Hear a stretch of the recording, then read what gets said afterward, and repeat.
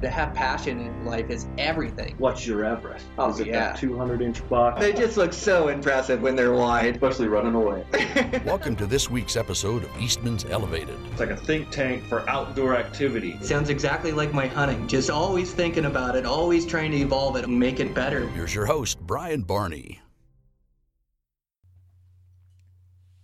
Hey, what's happening, guys? Got a brand new Eastman's Elevated for you. So this week on the podcast, I have back on my good buddy Dan Havern. So Dan came down and we were going shed hunting, and it's a bit a rite of passage that if you come down and we're going to hang out and go do something, I'm probably going to get you on the microphone and hit record. And the reality of the situation is that, you know, me and Dan or me and my buddies, we'd be having these same conversations whether I turn the microphone on or not. Like, you know, our conversations tend to revolve around bow hunting. We just, it runs through our blood. It's our passion. And so, you know, that's what we talk about a lot of times. And so it's no different here. Dan came down. We're going to go shed hunting. And so I get him on the podcast. We hit record. The theme of today's podcast is a good one. And I think this is one of the best conversations that me and Dan have had on mic. So the theme for today's show is backpack hunting. And it's such an important skill to have.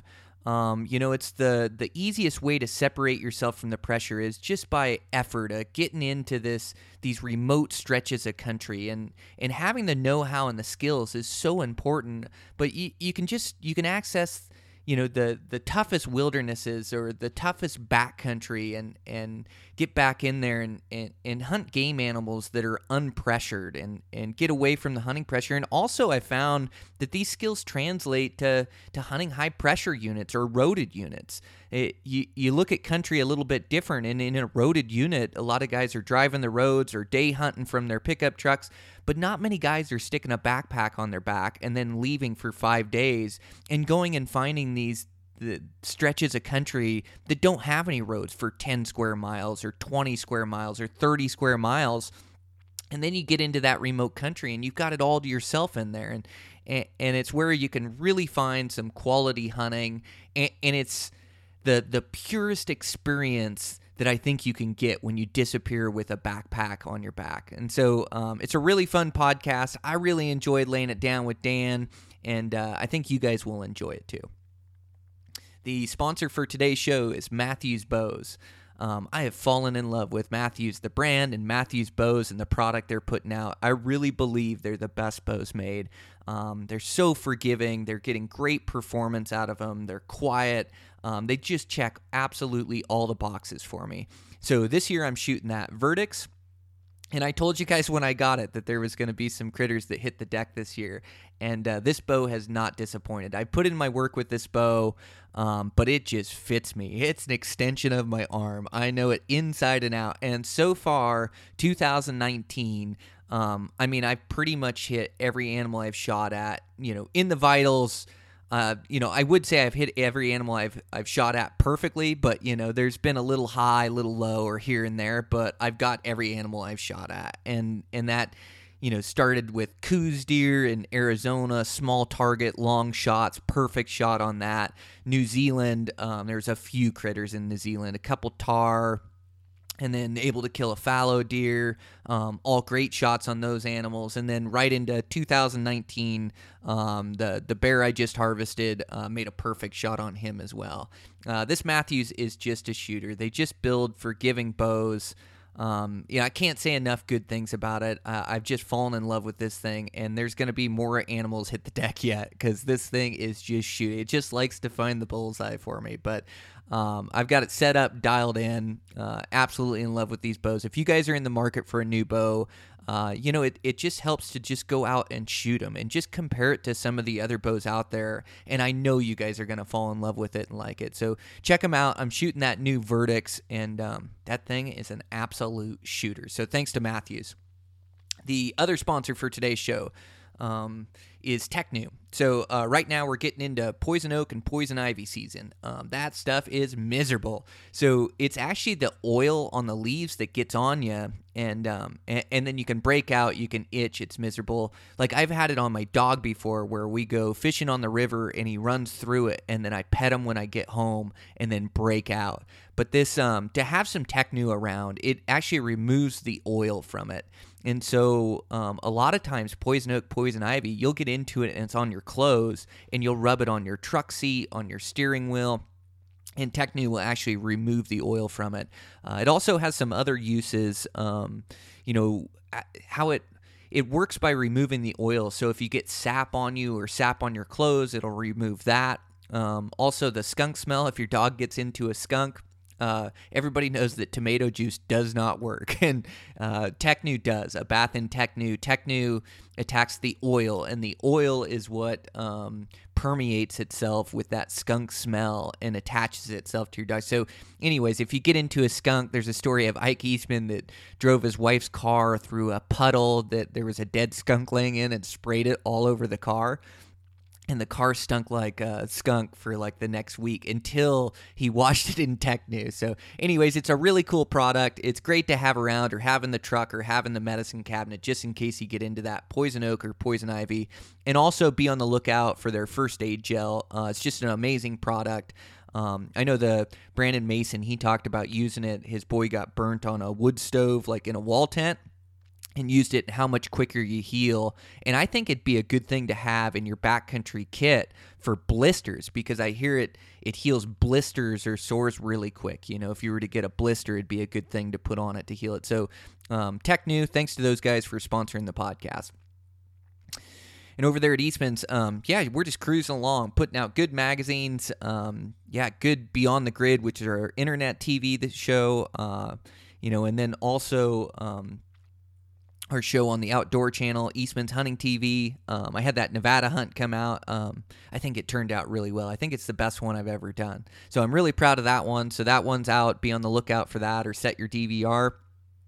And we're just cruising along. I mean, I can't believe we're already into summertime here and cruising towards fall and hunting season, and a time we all look forward to. So yeah, it's time to put in the work and train, and so that's I've been putting on my miles and shooting and doing everything necessary I need to do, and just trying to draw some tags here and figure out my season. I haven't been too lucky yet, but I know I've got some tags, and I've always got backup plans. So we'll just see what we get here with these last couple states and go from there. But we still have our code for the podcast.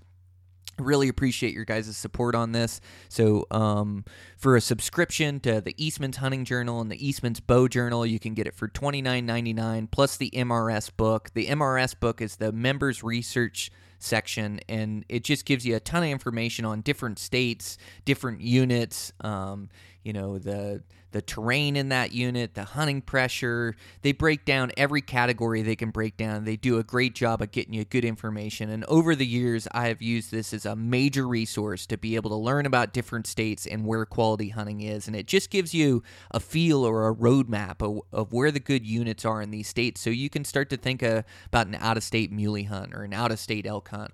So it's just such a great resource. So that promo code, text Elevated 319 to 22828. It'll get you a subscription, that MRS book, for $29.99, and it's just a deal. I've been running to my mailbox for Eastman's Hunting magazines for as long as I can remember, since I was 18 years old or 20 years old. I have always just loved reading them and continue to love to read them. So that's that.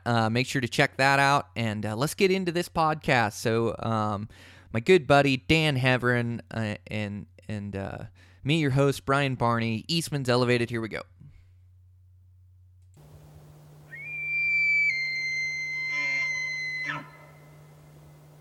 Okay, I'm here on the podcast. Got my buddy Dan Heverin sitting here. We're going to go do some shed hunting tomorrow, so he came down for a Friday night and get a good early go in the morning, see if we can't stumble upon some brown bones out there. Heck yeah. A lot of snow on the ground still. It's going to be a lot of post holing, but we'll figure it out. Oh my gosh, it's so much post holing. I had to turn up my volume just a little bit more here as I get talking, so I can hear you. But yeah, so we're just sitting in the basement. Dan ran down.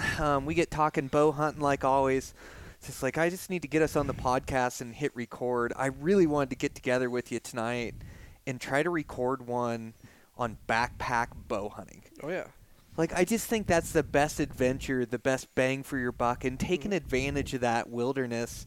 Like, it's tough out there, but it's just like the one way you can really separate yourself from the pressure. It's just by effort and hard work, getting back into that, into that backcountry, into that wilderness, into that untouched country, and find those animals that have been unpressured. And like, you just it's you versus the animals instead of you versus the hunting pressure trying to get an animal. Yeah, exactly. It's an extreme hunt. If you want to do extreme hunting and really push your body, your mind, your buddy that's with you, and you want a great experience, I mean, that's where it's at. I mean, camping in a tent or a wall tent or even a camper for that matter, it's fun for sure. It's a lot easier on a guy, but backpacking, I think the experience you're going to get is a completely different experience. Mm-hmm. It's so pure, isn't it? It is. It is. What you're going to see and what you're going to experience and just what you're going to hear. How many nights have we been under the moon and stars and they're like, what was that, man? I mean, we've had some crazy experiences. Some of the best nights we've ever had out hunting has been with the backpack. I mean, not even having a tent with us. We've just done bivy sacks. We've done a tarp. We've done nothing. We just figured it out. So yeah, I think it's pretty cool. Backpack opens up the doors to do a lot of different things. You can put on as many miles as you want and not have to worry about stopping at some time and turning back and going back to camp. You're back there. You got what you need with you. I mean, yeah, you can be maybe slow going if you're a type of guy that has a ton of water, ton of food, a lot of stuff in your pack, but you learn. It only takes 1 or 2 trips, and you're like, I'll never do that again. You go as light as you can. But I mean, how many positives are there?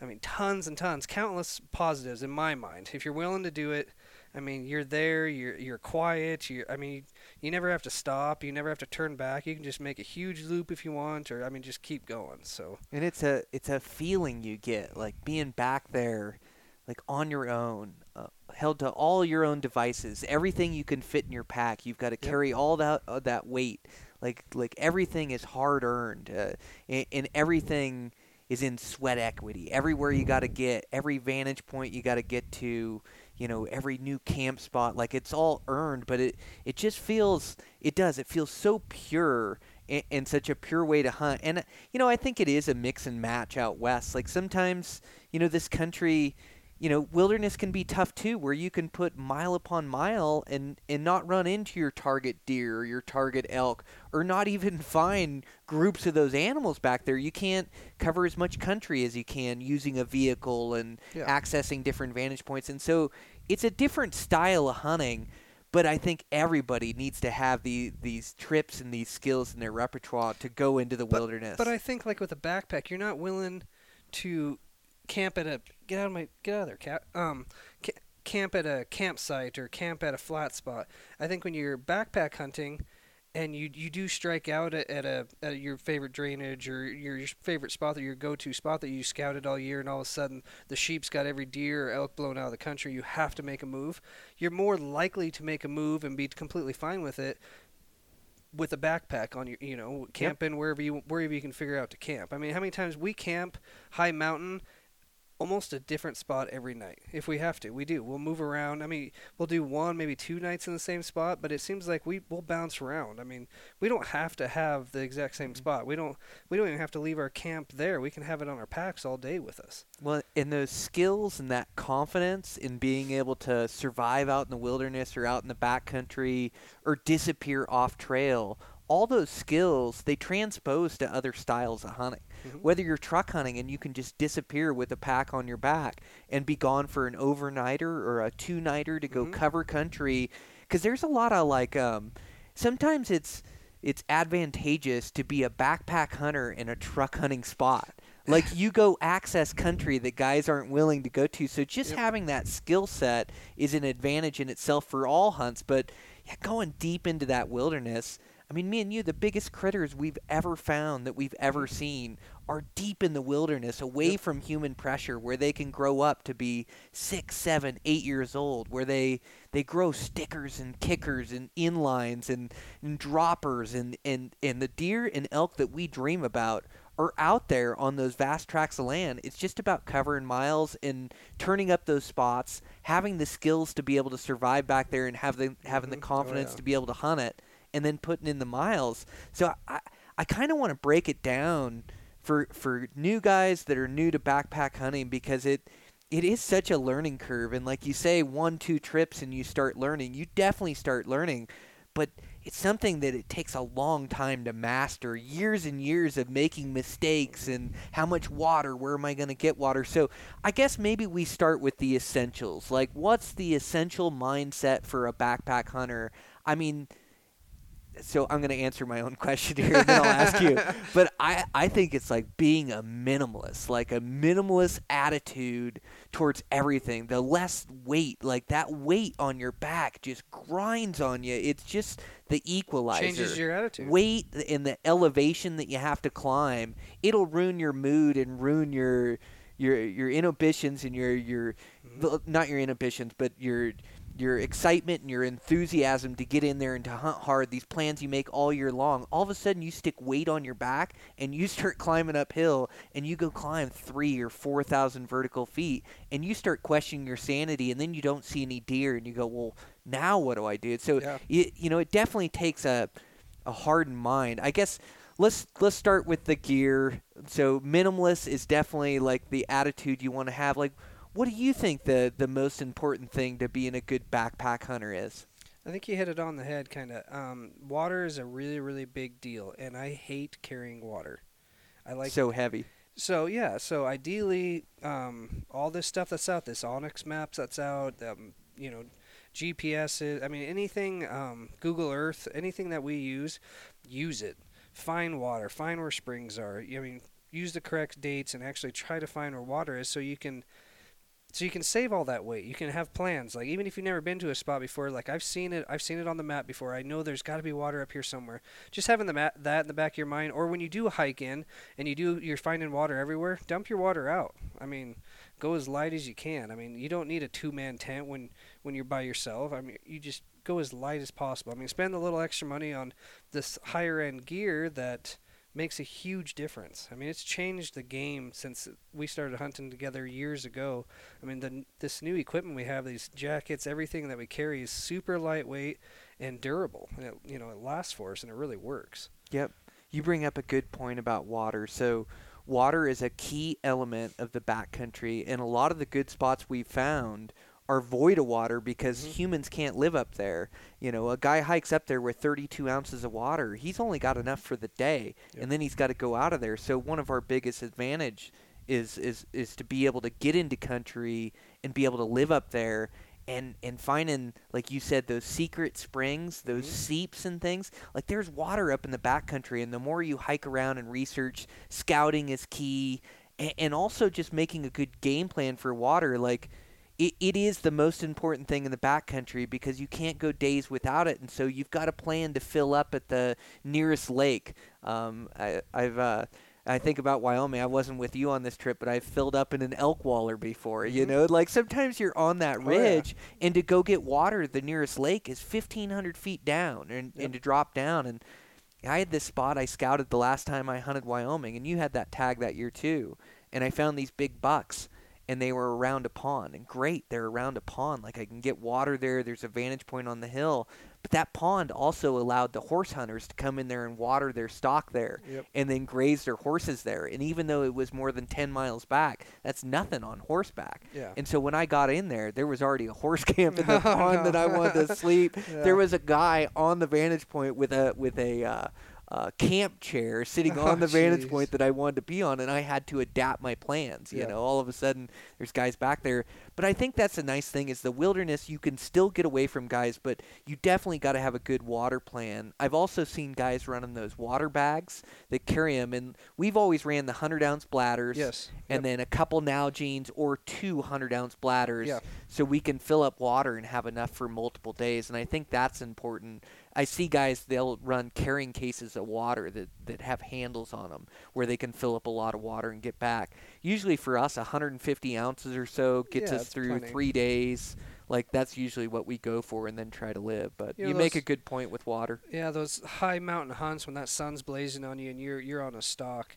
I mean, you only bring so much water with you. Get back to camp or get back to your backpack. You wanna get hydrated, stay hydrated as best you can. So, and then depending on how much coffee we drink in the morning, and that goes through some water. So, yeah, I mean, you got to be smart with water. I totally. If you're think. cooking with water, you need more, cooking with or water. like you're doing a mountain house or freeze dried or something exactly. like that. So that's probably the next step. Is, I mean, what are you gonna do for food, or what are you gonna pack? I mean, food can be heavy.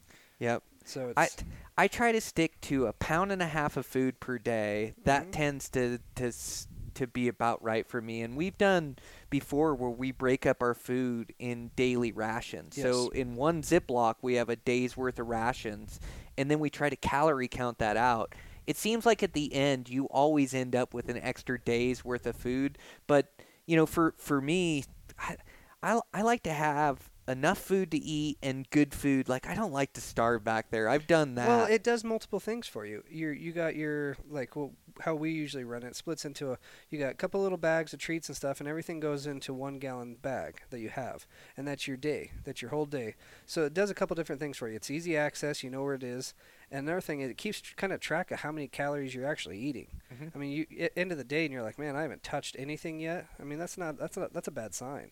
I mean, so it does a couple things for you. You split it up, and another thing, hopefully it keeps you at all your sugars and stuff.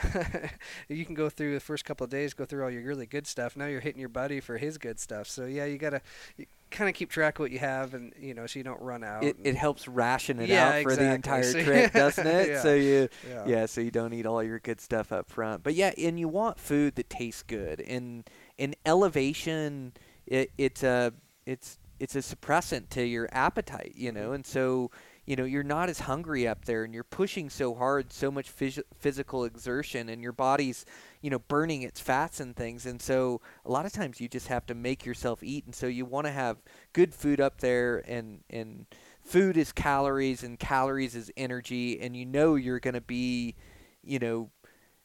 up there, you're going to be burning more calories than you can stick in your body. Yes. So I used to try to shoot for about 3,000 calories a day, and I can't seem to eat that much. I like a lot of snacks and things, and then a good meal at night, maybe a good meal in the morning. I tend to be pretty good around 2,000 to 2,400 calories a day, and I have to work to take that much food down. But like you say, it keeps you healthy and keeps you hunting hard. Like, you don't want to get worn down.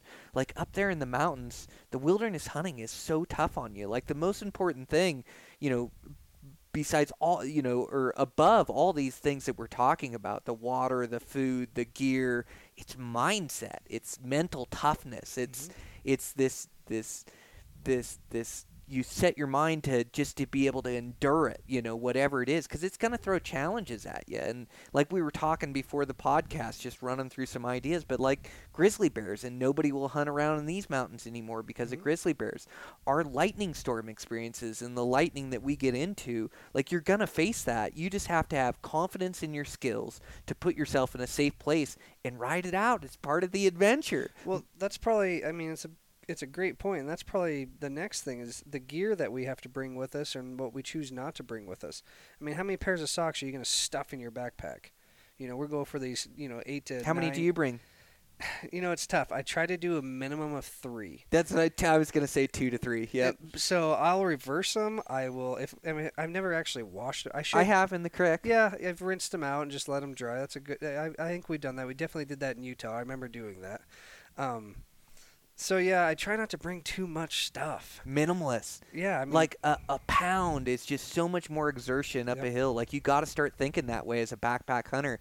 Because when we all started, I started packing way too much gear all over the mountain, and you can't get anywhere. You're not effective or efficient. And so, like, what we try to run for like a multiple day endeavor, and we, I always have my scope and my tripod for muleys. You do too. A lot of times we bring 2 just to be able to field judge and keep track of them. But, I usually try to shoot that 40 to 45 pounds for a multiple day trip. And if I'm going 5 days or less or 6 days or less, I'm trying to be 35 to 40. I was going to say 30. And, yep. And if I'm going for a weekend or a 3-dayer, I'm 30 to 35. Yep. I just try to go as light as I can. I'll leave my stove.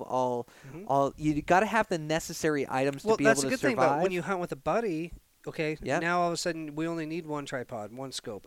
Some of the time, not always. We really do. We share quite a bit. Yeah, but like the stove, we both don't need to bring a stove. We both don't need to bring gas. There's no way. So mix it up.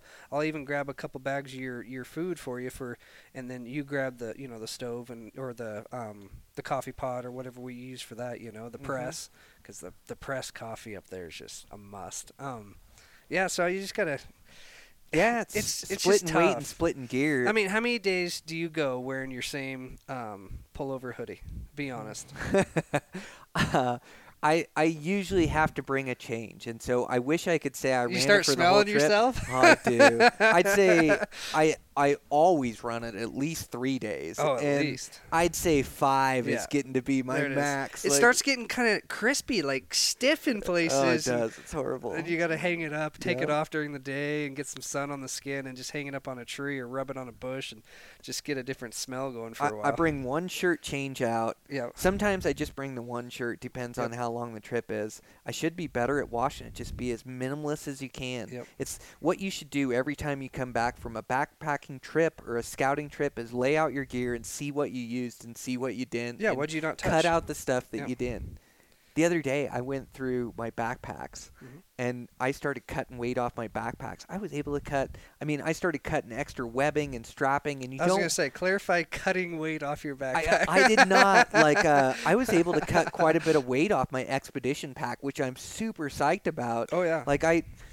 For me, I just don't need all the features. I want a minimalist setup, and being a wilderness guy, it's just so much exertion to get it back there. And so, extra straps and extra weight. Dude, I was able to get that pack right where I wanted it. Like I told you and showed you my pack. I had a pile of stuff I had cut off of it. That's awesome, I think. But yeah, I just trying to get that thing as light as I can. The pack weight is another major one that guys look at, but it's a fine line. You go too light with your pack, and you don't have the right support to pack that kind of weight you need to, and getting that deer out. We both have gone too light before, sub Yes. 3 pound packs. Oh, yeah. Yep. Yeah, I mean, we thought it was the right move, and it wasn't. I mean, as soon as you put weight in that thing, it was awful. It was freaking horrible. Yep. I mean, it was nice going in. It was great. Like, man, this is the way to go. These little hippie packs, this is awesome. But it didn't work out. Yeah, it's a fine line. Yeah, you got to have one that packs the weight decent too. And my saying was always, it's always uncomfortable when you get 100 pounds in a pack. Like it's never comfortable, but I've kind of changed my theories, and I think you got to find that middle ground with a pack where it packs the weight well, but also is lightweight. And I think it's a fine line with everything. And in about every decision we make in the backcountry or hunt in the wilderness, we've gone too far one way and then kind of set back the other side. I mean, we use for your shelter, for instance, we started, and then you go lighter and lighter, and pretty soon you're using a bivy sack, and then you're using a bivy sack for a 5-6 day hunt, and you're just getting peppered with hail and rain and bugs and trying to breathe inside that bivy, and all of a sudden you're thinking this isn't a good deal, and then the condensation getting your bag wet, and so pretty soon then and then you've tried the other way where you pack too heavy of a tent in, I want a 2-person for me and store my stuff inside, and that's not the right way to go. You got to find that middle ground. For those one night, definitely one nights. Yep. A bivvy, you can't beat it. For a one night, it's like, dude, we're going to go one night. Who cares? I know. We barely even bring anything. We'll just survive. It's not So a big deal. light. You just got to go 25 pounds for an overnight. I think one of your best sayings, you say it every single time. Yeah, we probably forgot something, but between the both of us, one of us has it or has enough. We will survive. I mean, we make it work. A minimalist attitude when you're a backcountry guy. Oh, shit. We share game bags. I don't have very many game bags. Oh, you might have an extra one. I mean, we should ropes and knives and, whatever we have to. Make it happen. Yeah. I mean, weight's a huge deal. Definitely for the amount of miles we put on. I mean, and you want to maintain the attitude. You want to have fun during this experience. You don't want to die up there and sweat your ass off and just be miserable. I mean, you want to actually have fun, so you got to set yourself up so it's not burning you out. Mm-hmm. I mean, you stay in great shape all year long. You really do. So, I mean, you're able to, travel those miles like a madman. I mean, you just go for it, and so it's killer. So for me in the off season, right now, it's getting serious. I'm working at it, gonna get caught up, and I will get caught up. I'll be right with you the all season. I know I will be, but you got to work towards it. So I just picked up a better lightweight tripod the other day because I know that's a problem with really good glass that we have. That really good glass, and my stuff's getting kind of old, but they're heavy. I mean, my spotting scope is pounds. And then another thing is our binoculars that we wear on our chest. You forget about how much those things weigh bouncing around on you all day long, too. That's a lot of weight. You always weigh your pack, but in that Yeah. pack weight, your bow weight isn't included, or your bino harness, or the clothes you wear on your body. So really, when I say 45 pounds going in, or I like to be 43 for a 10-day hunt or whatever, but that 43, all of a sudden I've got 2 pounds of binos, and I've got 8 pounds of bow with me. So pretty soon I'm bringing, with the clothes I have on me, 60 pounds worth of gear in there. Oh, yeah. But I don't know. I like to try to get it as light as I can. But there's necessary items in there that you need. And sometimes being a minimalist will bite you too, where you don't have everything that you need. Allen wrenches are a good one. They're really heavy. You always have your Allens on me. I've gone back and forth over the years, and I paid for it, where I have a stabilizer come loose, or I have something come loose and I have no Allen head. I have all the stuff in the truck, and so you just have to go through your gear time and time again and see what you really need and what you don't, and try to cut out what you don't. But work as a team, too. I mean, well, you don't need double of everything. I mean, you just got to remember that. It's that's like, good. Dude, your buddy's got it. You'll be fine if you forget something. You're so right. That goes a long ways. So I think it's pretty good. Another thing that I hear a lot of comments on, and I wanted to bring this up the other day to you. Yeah. People think we're crazy that we run tennis shoes everywhere we go. Up in that high mountain, they're like, how do your ankles support all that weight? How do you run those mountains, those rocks, those rock slides? I mean, how do you... I guess I don't really know the answers. I used to have pretty weak ankles, I guess. I used to roll them quite a bit. Never to get like a really bad bind. Swell up a little bit, but just still run it. So I'm not really sure, but I totally believe in it. I mean, how much... There's probably a saying out there or an equation to tell you how much weight your boots add to everything. How much weight, 2 pounds of boots is probably a lot on your knees and a lot on your legs. I mean...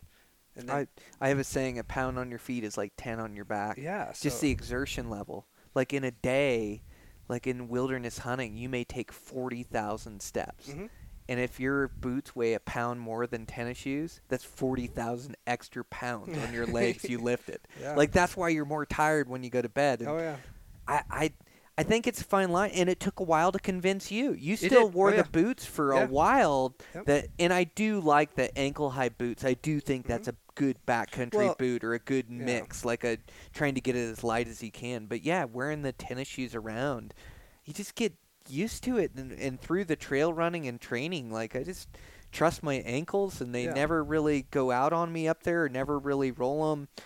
There's advantages and disadvantages. I think side hills definitely tougher in tennis shoes, but just getting rid of that weight, it's just so much less exertion on you. Yeah. And I think you still need a waterproof pair so your feet don't get soaked. And like what we're doing tomorrow, I tried to wear tennis shoes the other day on a run with gaiters, and my feet got soaked. That just doesn't work in a 1.5 or 2 feet of snow where it's wet. With that, you got to wear the ankle-high boots. So I think it's the right shoe for the right application. But up there in that early season, for that early bow season, tennis shoes stock so much better than boots too. You're so much quieter. You can dry out quicker too. They dry out quicker. That's a good point. So we just get away with tennis shoes up there in some of the most extreme country. And I see, I just don't need sheep boots to be up there and up in that sheep type country. I just don't need them for what I do up there. It's amazing what you can get away with, and just the less weight, the less exertion on my legs day in, day out. But I know some guys do good with boots, and they side hill better. They'll also give you momentum when you're hiking. They don't stock as good. They definitely don't have the feel of the terrain for bow hunting, and I think that's a lot of times why we gravitate towards the shoes. But for me and you, guys like me and you, we just make them work. But we're all individuals and all have to make our own choices. And you made ankle-high boots work for years, and even high boots, and I did too. Well, it makes me laugh. I'm thinking about getting up in the morning, rolling out of the tent or the bivvy, and lacing up my boots. You know what I do now? I literally take my feet out of the sleeping bag, and I just slip them in a pair of shoes, and I'm off. They don't have laces. It's just kind of crazy, the difference. And I've been doing it for years now. Whenever I have the opportunity to, run tennis shoes all the time. They work, don't they? Oh, yeah. I believe in them, so. Yep. I just love being light. I love feeling light on my feet.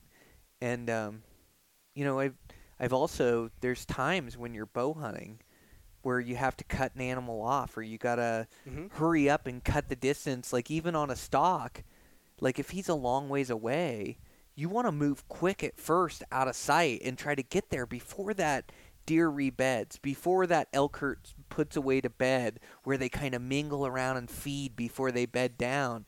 And so, you know, you're constantly jogging to try to cut distance and things, and you just can't jog in heavy boots, but you can jog in tennis shoes. So a lot of times it makes the difference on a stalk. So it seems counterintuitive, and you definitely got to find the right pair, and it's got to be right for the individual. But I always say wear what you're comfortable with, and I work carpentry in them. I climb roofs in them. Like I can't climb roofs in boots; they're just too slippery up there. I'm agile in them. Like it's what I wear all the time, and so I wear them almost all the time when I'm hunting. I love tennis shoes, just like you do. Yeah, so I'm the opposite. My job, I have to wear boots. I have to wear the steel toe, heavy, gnarly, nasty boots. Don't tell OSHA what I'm wearing, by the way. And I'm up and down stairs non-stop. I mean, just to get down to the first section is like 88 stairs just to get down. I mean, that's not even into the main floor yet. Wow. I mean, that's just every single day you're up and down. I mean, it's just crazy how many stairs I do a day. But probably for my legs, it's a good thing during, you know, at work doing it. Train with heavy weight on your legs. When I get home, the first thing I do is I get rid of those things, put the tennis shoes on, and it's just like, oh, I feel like I have a ton more energy. I feel like I float around the house and I'm ready to go jog or do anything. I've been wearing my heavy boots lately, skiing, and then I've been wearing them at work because we've had 2 feet of snow around here, and I got to keep the snow out of my shoes. So I've been wearing them at work, but just the exertion just all day long. I know what you're saying. Don't you think it'd be safer to wear tennis shoes? Like I've heard steel toe can cut your toe off. Okay, so I should probably specify. You can wear steel toe, but what they recommend is the comp toe. What's that? It's like it's not metal. It'll shatter before it pinches your toes off. Okay, that's new. Because they used to require steel toe. Yeah, used to, but not really anymore. Now it's just like comp. What am I thinking? Probably everybody listening. Composite? Yeah, there you go. Okay. Like a composite type of deal. It's probably like a hard plastic or whatever. You know? Yeah, I remember taking a couple of construction jobs where I had to wear boots, and it's just the worst. That's horrible. But don't you think it's safer to wear tennis shoes where you're more agile, you have more balance, like walking walls up top walking roofs, and I just stick better to them, and I just have more confidence in them. So I wear them all the time. So in the backcountry, it just feels normal. Like I run in those things all the time, and they have their drawbacks too, like you say, during, deep snow like what we're going in tomorrow. Like they just don't work. Your feet end up getting soaked, socks end up soaked. But for most conditions, I'll even run them in wintertime in snow. Just tomorrow, it's so wet. Well, late season this year with me, I was running more back to my kind of taller boots, and my feet froze. They were miserable. I didn't like them. I didn't like how stiff they were. And I look over at you. I'm like, you're still running your tennis shoes? There's 6 inches of fresh snow on the ground. You're still rolling your tennis shoes. And you're like, well, they dry out faster and they're more comfortable. And so then I tried it the next day or the day after, and I was like, well, yeah, what's the difference? Yep. I've convinced my dad of it. My dad's wearing tennis shoes every hunt he goes on now. Yep. And he believes that your feet keep warmer in tennis shoes than they do in boots. And I'm a believer in this, that the boots, they insulate your feet from getting warm. So when your feet get cold, all of a sudden that cold just stays in your boot and won't get warm. To where a tennis shoe, it just seems like it breathes a little bit more or something, but you can get your feet warmed up quicker. I think it's true. My feet get cold at work running those steel toes or composite toes on those big boots, and once they get cold, they stay cold the rest of the day. I mean, unless you take them off or something, but they're cold the rest of the day. And another bad thing is these boots, they make your feet sweat. So then, of course, as soon as your feet start sweating, you're going to get cold eventually, and they're going to be miserable all day. At least shoes, I think when you're running them and moving them around, they got enough airflow that they dry out. They stay dry on your feet. They're probably a lot better on your feet, too. Oh, yeah. So those blisters, or how your feet get all like soggy. Yeah, and the wrinkly, like the hot tub, swimming pool, wrinkly feet. I call that, I was just telling Holly about that last time. What is that? It happened in World War II where a trench foot. That's what it is trench foot. If you look up on the internet, like in World War II and Vietnam, like it's so wet and soggy every place where they were in battle that their feet were wet all the time. Trench foot can happen God, I was just reading this the other day. Trench foot can happen. It's something like 16 hours you can develop trench feet on your feet. It's the worst when you get your boots wet or you get those really gnarly deep creases. Yeah, crevices. Yeah, That's exactly yeah. what it is like when your feet are waterlogged, all the little lines in your feet and pressure points, and then those start to just hurt. But isn't that the worst? You start to really look out for it. You do not want to get trench foot. Trench foot's bad. Yep. I got that hand, foot, and mouth deal in Colorado one year. That was bad too. That was a bad one. Don't get that. Don't go on a high country hunt with that going on. That's a bad experience. Oh boy, yeah, it's just timing, isn't it? I'm always so paranoid I'm gonna catch the flu before a big hunt or get sick with a cold. man. Not that you can't deal with a cold or a sickness or a little bit extra, but you just want to be at your full potential when you're back there. You do. So I hate that feeling when you're getting ready to go for a hunt and you're like staying away from other people and just like staying at your house and just kind of super staying healthy and just kind of watching out for yourself and protecting yourself. And I almost get a little paranoid about it. Oh, I It's do like, too. the kids are coming home from school and you're like, please don't get anything. Don't bring anything home. It's just like, oh man. Yeah, it's kind of funny. yeah, Holly just had. Well, it's been through the house, so you're not in any danger. But yeah, Holly came back and had influenza, and then Taylor got it, and around the house. I mean, I wasn't going for any hunt, so if it's my time to get sick, it's my time. But I skated by that one.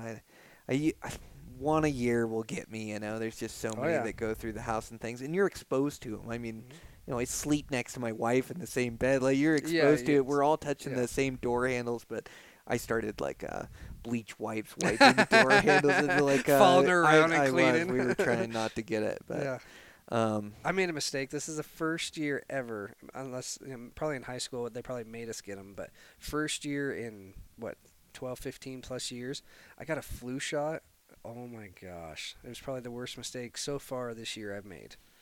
You ended up getting the flu, right? Oh, so bad. that RSV or whatever, like little kids get. I mean, it's like super, super bad for your lungs and everything. I mean, I got that. I got the flu. It was awful. I was so sick, so miserable.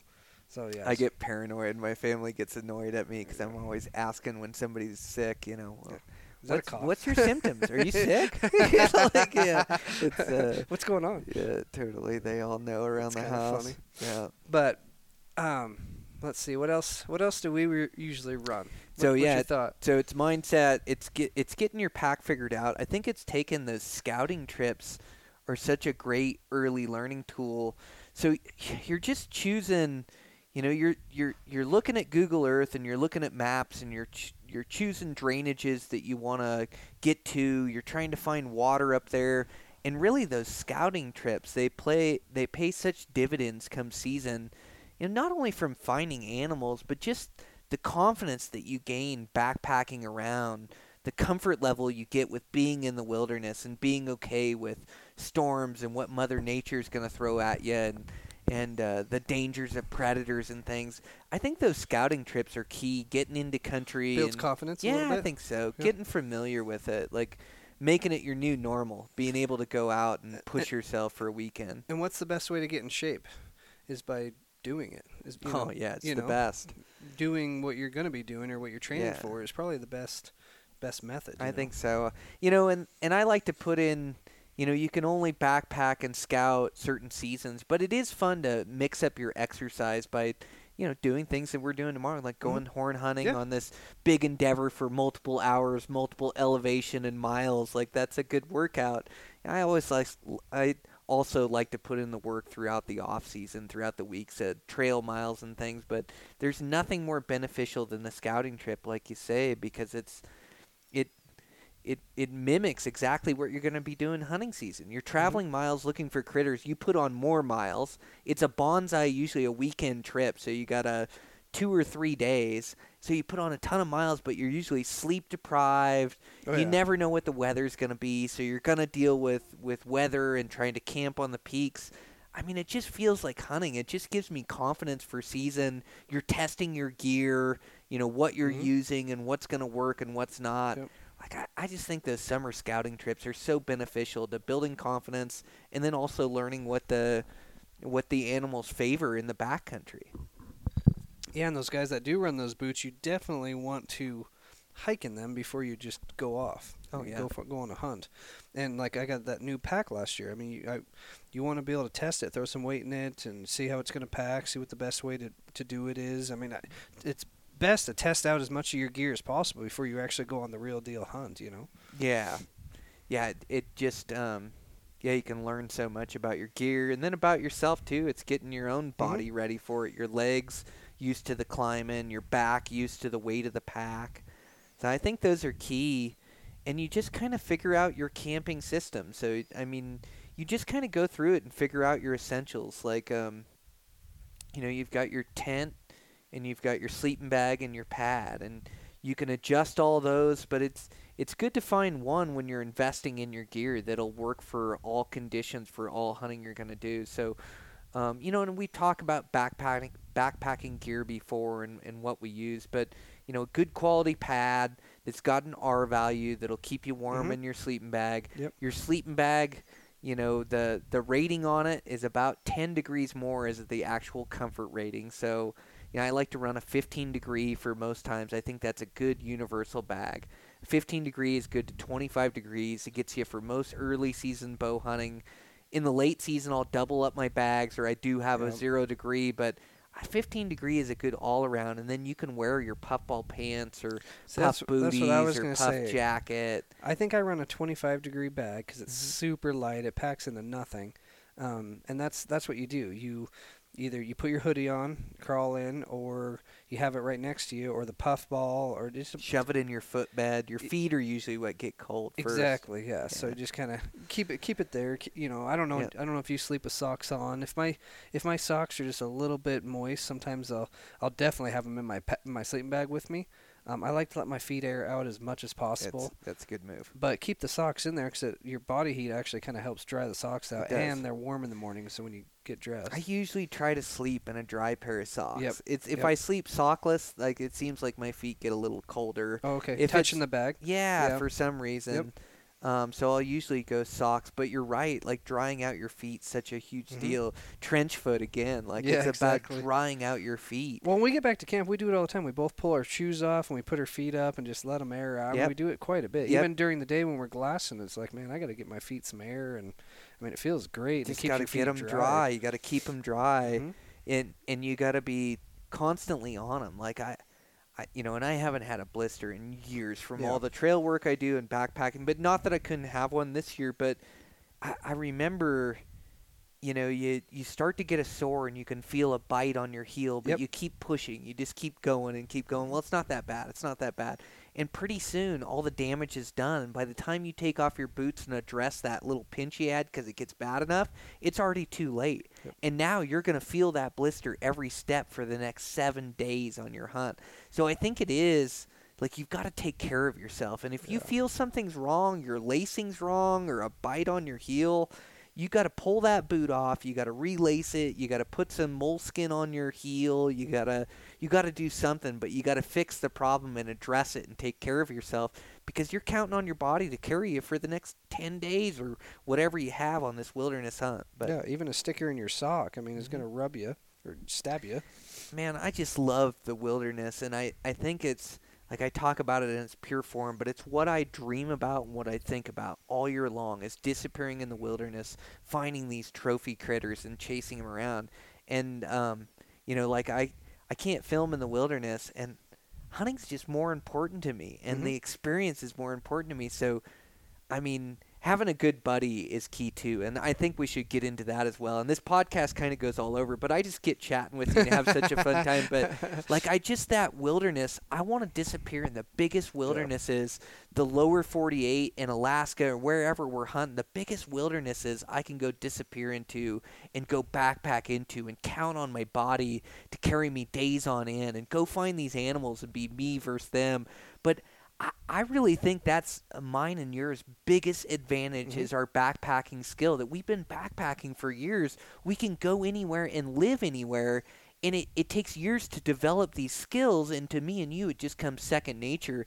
And I just want to take advantage of it for elk and for mule deer, and I want to go to the biggest, wildest places in the lower 48 and go disappear in there with a pack on your back. And, I talk about the disadvantages too, is, a lot of times we'll backpack into a spot that I think looks really good on Google Earth, and I've done all this scouting.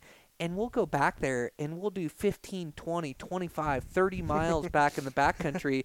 And I've gone back where I don't see a dang deer. Like, I'm going for mule deer. Yeah. I can't even find a doe, much less a group of bucks. Like, it's part of the nature of the beast that you got to keep putting in this work and this effort. But when it does work out and you find a backcountry spot that nobody's found. Or and nobody's hunting. And nobody's hunted. it. Nobody's hunted it for years. It's unpressured. The animals grow to maturity.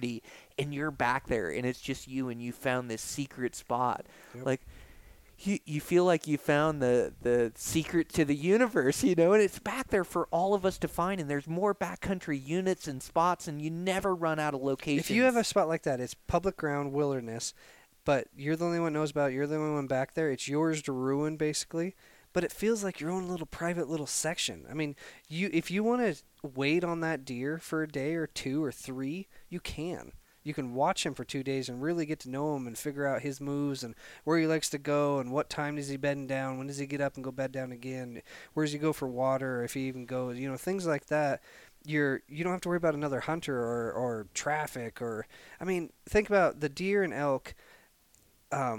Hunting them in a high-pressure area compared to hunting them in the backcountry, they're 2 different animals. Mm-hmm. Absolutely. Completely different. Yep. You're just not going to get a second play on those high-pressured. I mean, you blow it up or make one mistake, that's done. It's over with. I mean, I think back in the backcountry, you're going to do everything you can to make sure not blow a basin out, but they're not hunted. They're not high-pressure animals. I feel like you can almost, take your time, but I think it's just so much better hunting. It's a better experience. Mm-hmm. You're back there. You're committed.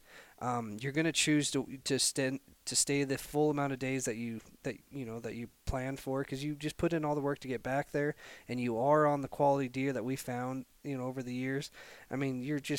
You're on cloud 9 the entire time. It's yours to ruin. So it's a pretty cool experience. It's an adventure, too. It is. Isn't it? Like some of the shit that comes down is crazy. Fighting off bears in one of our deer and the storms, and then finding water. How many times have we went hunting together and one of us is going for a stalk and the other guy's backtracking, trying to find the other guy's backpack, straps one backpack to the back of the other backpack, and then tries catching up with the guy that's actually stalking. That happens almost every one of our hunts. Yeah. So it's pretty fun. It's the adventure. Yep. It's wild. And in today's day and age, we're just so protected, and you drive from your vehicle into work, which is probably driving your vehicle is the most dangerous thing you do, but you just don't think of it that way.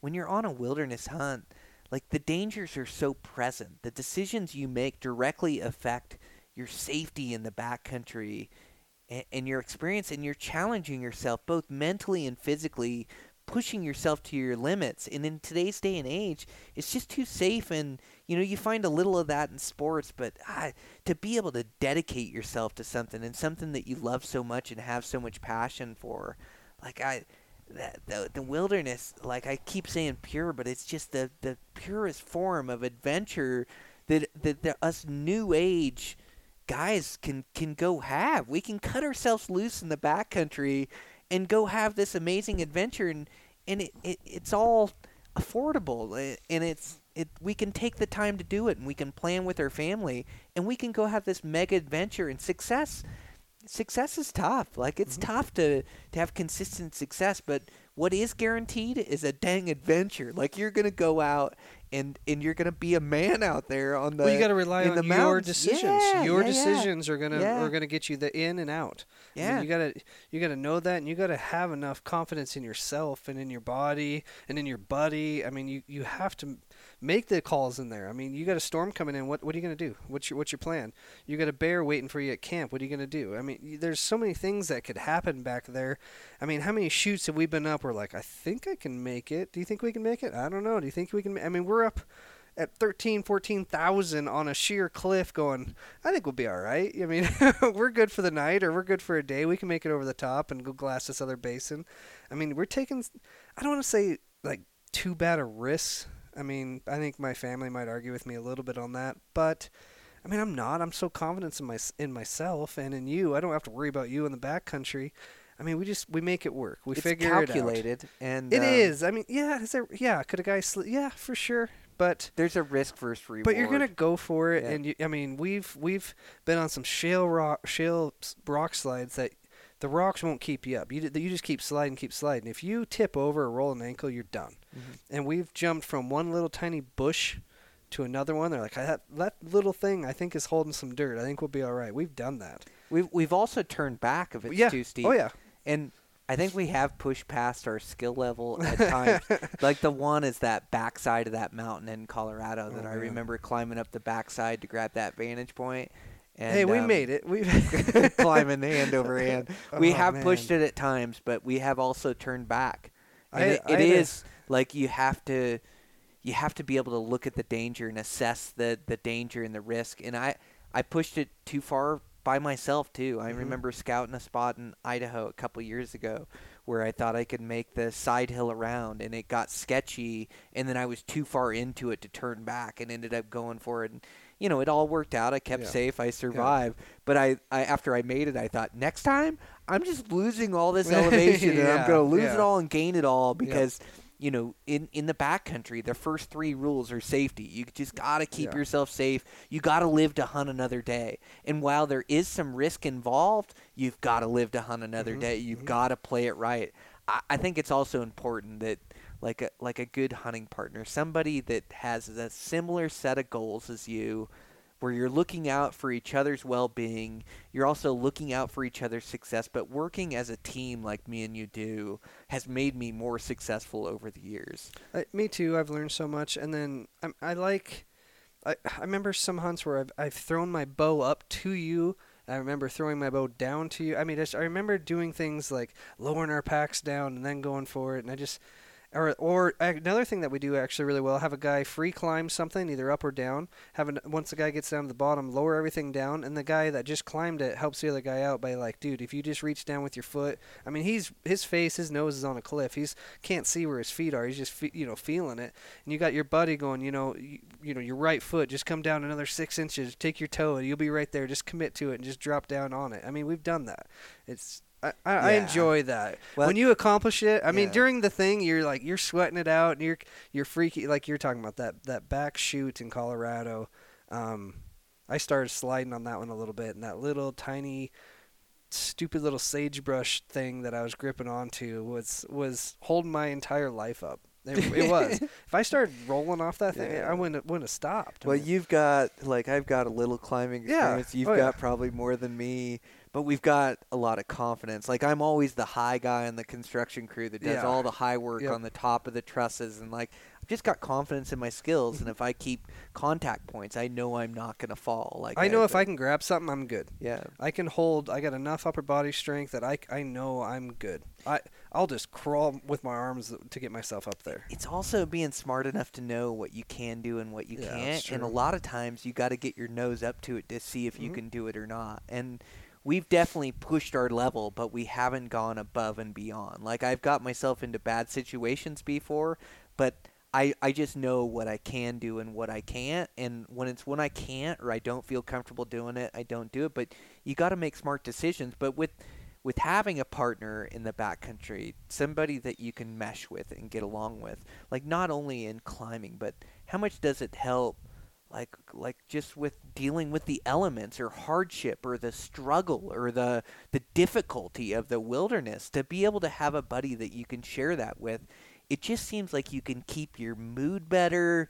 You can keep each other motivated. Like, if you have a positive hunting buddy. Now, this can turn sour. That's on what you. I was just going to say. Is coming back to camp and not really sharing too much of the downs during the day. Share what was positive of the day. Be positive and hit on that and boost the other guy up. I mean, that's a cool thing. I don't have to talk you into going to go look at a buck or to go for a stock or anything. That's what's. I don't need to tell you anything. I mean, if you see it, you're going to go for it, and vice versa. I mean, I'm going to go for it. You're out. If we split up, you're out hiking and it's getting late. I'm really not worried. Like, Brian, he's got on something or he went for something. He'll be back. It'll be totally fine. I'm not worried about it. That's a good feeling in the back of my mind. I'm not worried about you, and I don't think you're that worried about me at all. Nope. So That's really good, but you're right. It's coming back to camp or during the day something maybe bad happened, but we bring out the positive in it. Like, man, I mean, next time, or we should have done this, or next time we learn from that, so we got to do this time. And we're always just kind of like working through it and coming up with different ideas and trying to evolve and trying to figure it out. And that we really don't stop talking that much. We try figuring out or ideas or something. Yep. It's kind of cool. Well, and partners, they keep you accountable. They Yeah. keep you. You make all these goals in the off season, and you put on all these running miles. You get on these wilderness hunts, man. These things are as tough. They're more grueling than any marathon or ultra marathon I've done. It's day in, day out, and you're depleting your body. You're burning more calories than you put in. Like in some days, the elevation gets to you. You can get sick. You can get dizzy. You can fail on a stalk. You can be at your lowest low. But having somebody that you're sharing in that experience. And the other thing is, I feel no pressure with you. No pressure to go into a spot and find a giant critter. Like, what it is what it is. If I go somewhere and see nothing with you, well, that's just par for the course. Yeah, We've done just that a million times. Laugh about it, But- and it is what it is. I think that humor is a big part of it. Like being able to laugh at your situation. And I relate it to a lot of these military guys that laugh at effed up situations they get into in the military and in different deployments and things. And the more effed up the situation gets, the more they can laugh about it. Yeah. And I really feel like that's how we handle the backcountry. Like when stocks don't work out, when whatever it is, pressure, when we got a big storm coming in, like that's the biggest joke of the day is how we're going to get blown up by the lightning up on top of the mountain. Or like you find humor in this sick stuff that maybe our family wouldn't find humor in. You got to like the punishment. You got to love the punishment a little bit. When it's downright miserable and you kind of somewhat cracking a smile on you see your buddy slipping and falling and struggling, you're laughing about it. You got a smile on your face. It's grueling, it's painful, whatever, but that's why you're there. We just spent how much money, how much time, how many times have we talked about going on this one hunt? Well, we're here now. You keep that in the back of your mind. We committed all year for this hunt, and we only have 6-7 days, 10 days. I'm gonna give it my all. I'm not leaving here unless I know for a fact I give it my all. Yeah. So it's like, and your buddy did the same thing. So you're putting in tags with your buddy. He's just as excited as you are. He spent just as much money as you are. Same amount of time away from the wife and kids and everything. It's a commitment on everybody's side. Yeah. Everybody's got to be a team. You can't. You got to be a good hunt partner too. You can't bail on your guy and ruin your hunt and his hunt, because that's what would happen. If something happened, like, dude, day 3, I'm done. I'm over it. I'm done. Yeah, sorry, guy. I'm here to hunt. I don't know what to tell you. You're going to go hang out at the truck, and I'm going to be up here hunting. That's not a good partnership. You got to push through it and find what's fun in it. Find the enjoyment, whatever it takes. Like a few years ago, I got elevation sickness. I was going to have to drop down. I was going to turn around and come back up. And you killed your buck. It is what it is. But we just work through it. It's fine. We work through it. Yeah, and we kept it safe too. Number one thing is safety, bringing you home for your family and me home for my family. And we look out, we push each other, but you're also looking out for your buddy at all times. Like that's your fail safe to have 2 sets of eyes.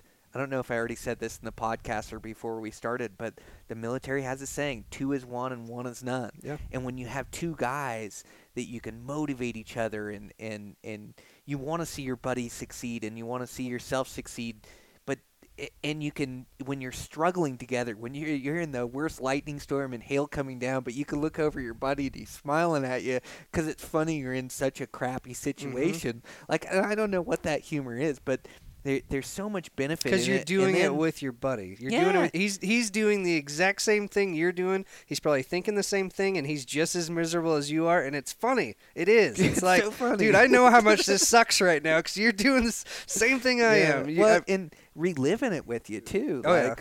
Even sitting here on this podcast, I have these feelings and these emotions of all these tough, grueling hunts that we've been on. Yep. And they've been some of the biggest growing periods in my entire life.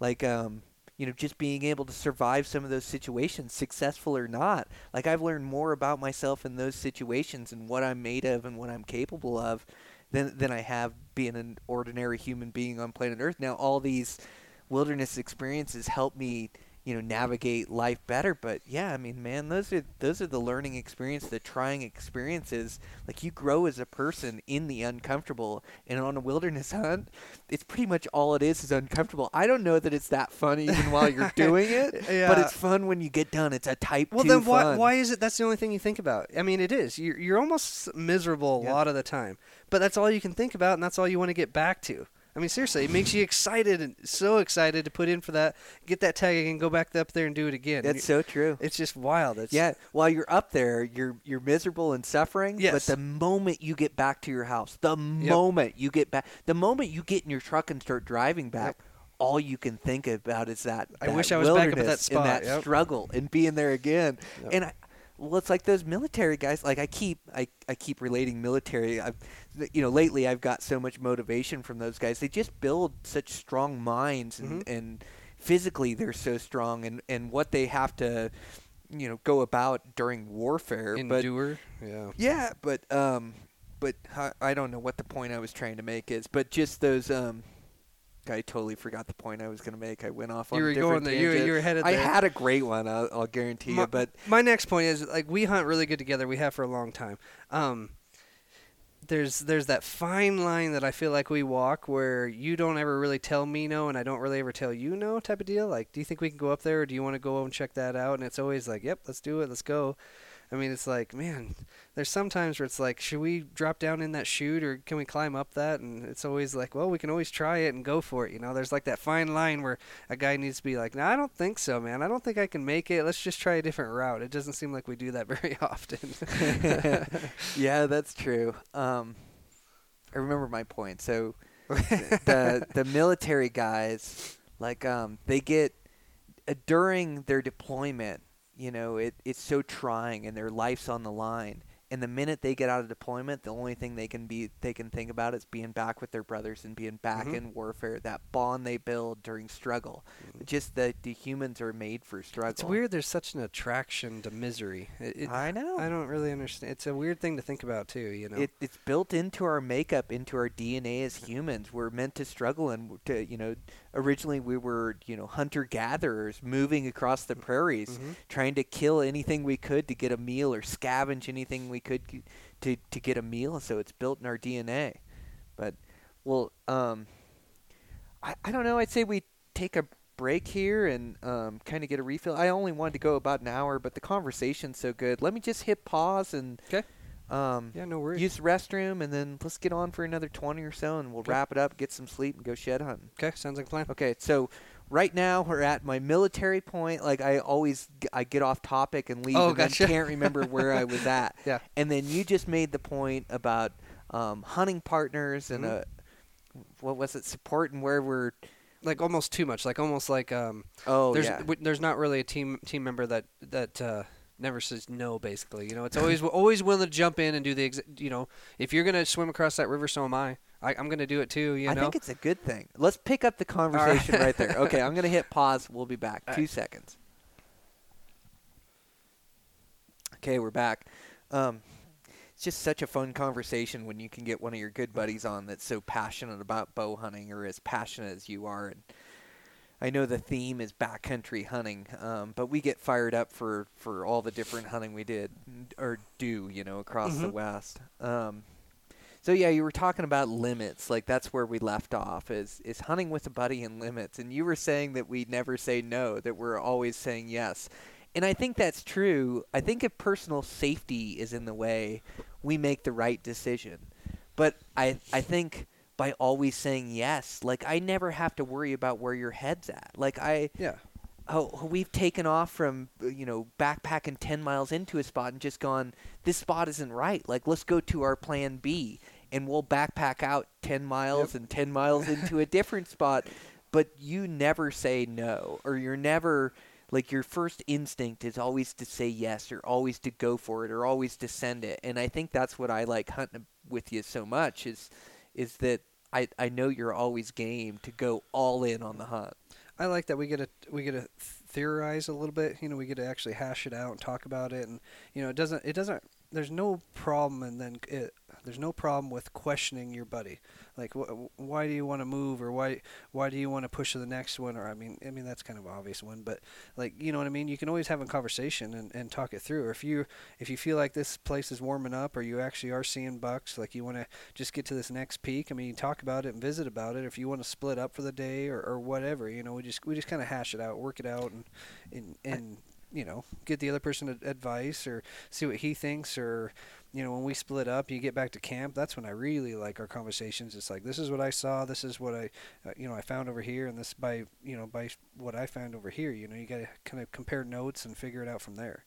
Yeah. You know, going down like 1 or 2 days before season actually opens and finding those spots and really scouting it out. I mean, it's huge. The knowledge is just incredible. So you make a good point, though, using both of our brains, and I think it's like mutual respect, and it's also like trying to go into the conversation with no ego and do what's best for the group and what's best for the hunt. Yeah. And so when you're talking over a big move, or you're talking over staying where you're at, or finding a new vantage, or what, you know, there's a constant decision to make in the backcountry. And when you're by yourself, it is nice that all the decisions you make, it's just you and you make them and you go. But with a buddy, you can use that situation to be even better, to where you're using each other's strengths, and then you're using both your brains to bounce these ideas off the stalks and what the bucks are doing and the winds are doing, or where you're going to locate your next buck, or what kind of country you have far off. And like you say, we're always willing to have the discussion.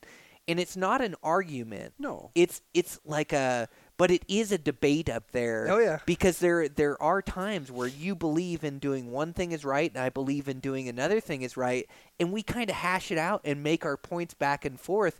But I'm able to see your point if you make a really good one, or make a valid point of what we've seen and what we're experiencing and what we should do next, and you make the best valid point. I'm like, man, let's go with your plan. That sounds better than what I'm thinking. This is what I'm thinking, or this is why I think this plan is wrong. But I think you're right, being able to bounce ideas off each other, and then as a pair, to be more effective than hunting solo, you have to be willing to do what's best for the team, not spook animals. But I think it is like that venturing off, like you say, grabbing 2 different vantage points and then sharing the information that you gather, finding the animals, and then getting together and sharing. And sometimes we'll share a camp together or a hunt together, but we don't even hunt together the entire hunt, mornings or nights. We're just split off in different areas or chasing different bucks. And then sometimes we're together and we got one guy glassing for us, and you're looking for one guy's success as you're sending a guy on a stalk, and then, you know, the next guy gets the next stalk, or whatever the case is. So I think every situation is different, but again, it just goes to having a good hunting partner and a guy that you mesh with, and all guys I think are good guys out there, but you got to find the right fit for you and what you want to do. Well, looking around this room, looking at all these bucks that you got on the wall, I've been on 90% of these hunts, it looks like, and I know the story on a lot of these bucks, and you being successful or me being successful, it's almost the same. We've been on stalks together many, many times, and it's just as exciting being the rangefinder guy as it is the guy with the arrow. You know, I mean, it really is. We have just as much fun, vice versa, mixing it up and doing that. I mean, you're there as a team. You're there to see your buddy succeed. And guess what? If he knocks a buck down and we got 3 more days, he's gonna work super, super hard to help you fill your tag. I mean, he knows, because he knows your drive, and he's already got a buck down, so he's going to be willing to stick it out and really help a guy out. I mean, I know that's how we've done it. Yeah, that's what you got to find, is a partner that's in it for the team and in it for both of you, and it has to be reciprocated both ways. Like, it has to, you want to give your buddy stocks. You want to see him be successful, and you have to, his success is your success. Yeah. And you almost got to lose the competition side of things of me versus him, where it's us to be successful. Yeah, we're not racing each other to the buck. You enjoy it more that way too. If it's your shot, it's your shot.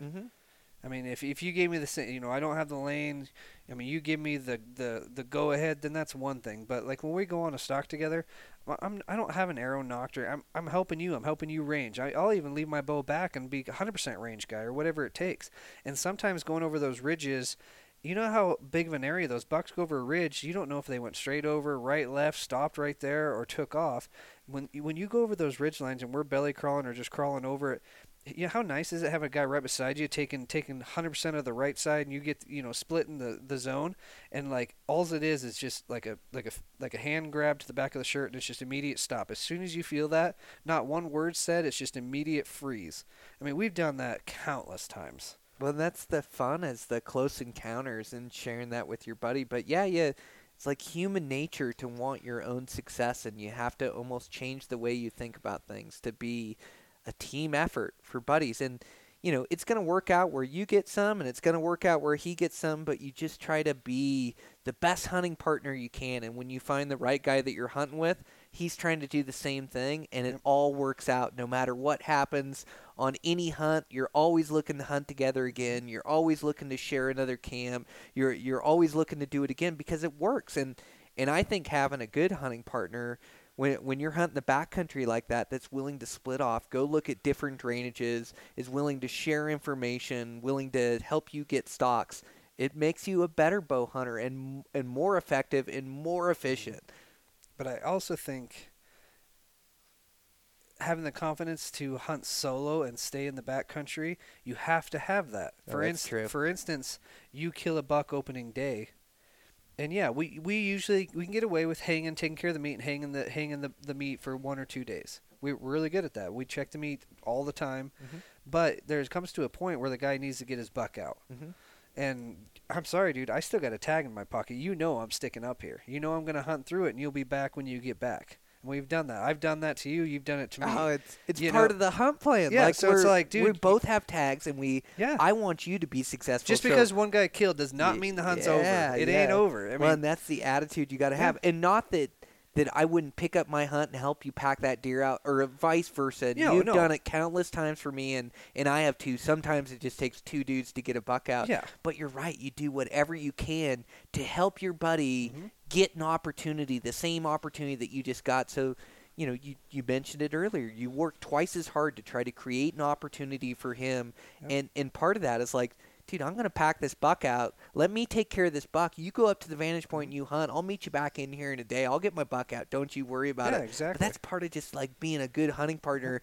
But it's also like it's all the training you put in. Like you got to be tough to set your mind to it that I'm going to pack the entire buck out myself, all the meat, the horns, the rack, the cape, the whatever you're taking out.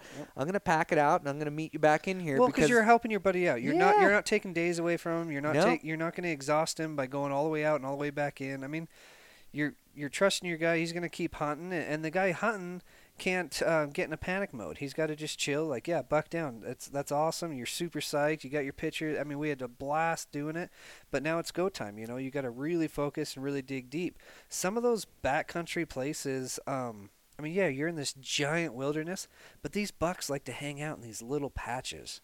And so all of a sudden you got a buck killed in one of these patches. He's running with 4, 5, 6 other bucks, and you just took one of the bucks out of the group. Now they're on high alert, or they move to a different basin, or I mean, worst case, you got to go find another group of bucks to hunt. You got to be willing to pick up the pieces and go. I mean, successful day, everybody's having a blast, and but now it gets real. Sometimes it gets harder, and sometimes it stays the same. But I mean, you just got to be willing to go through anything.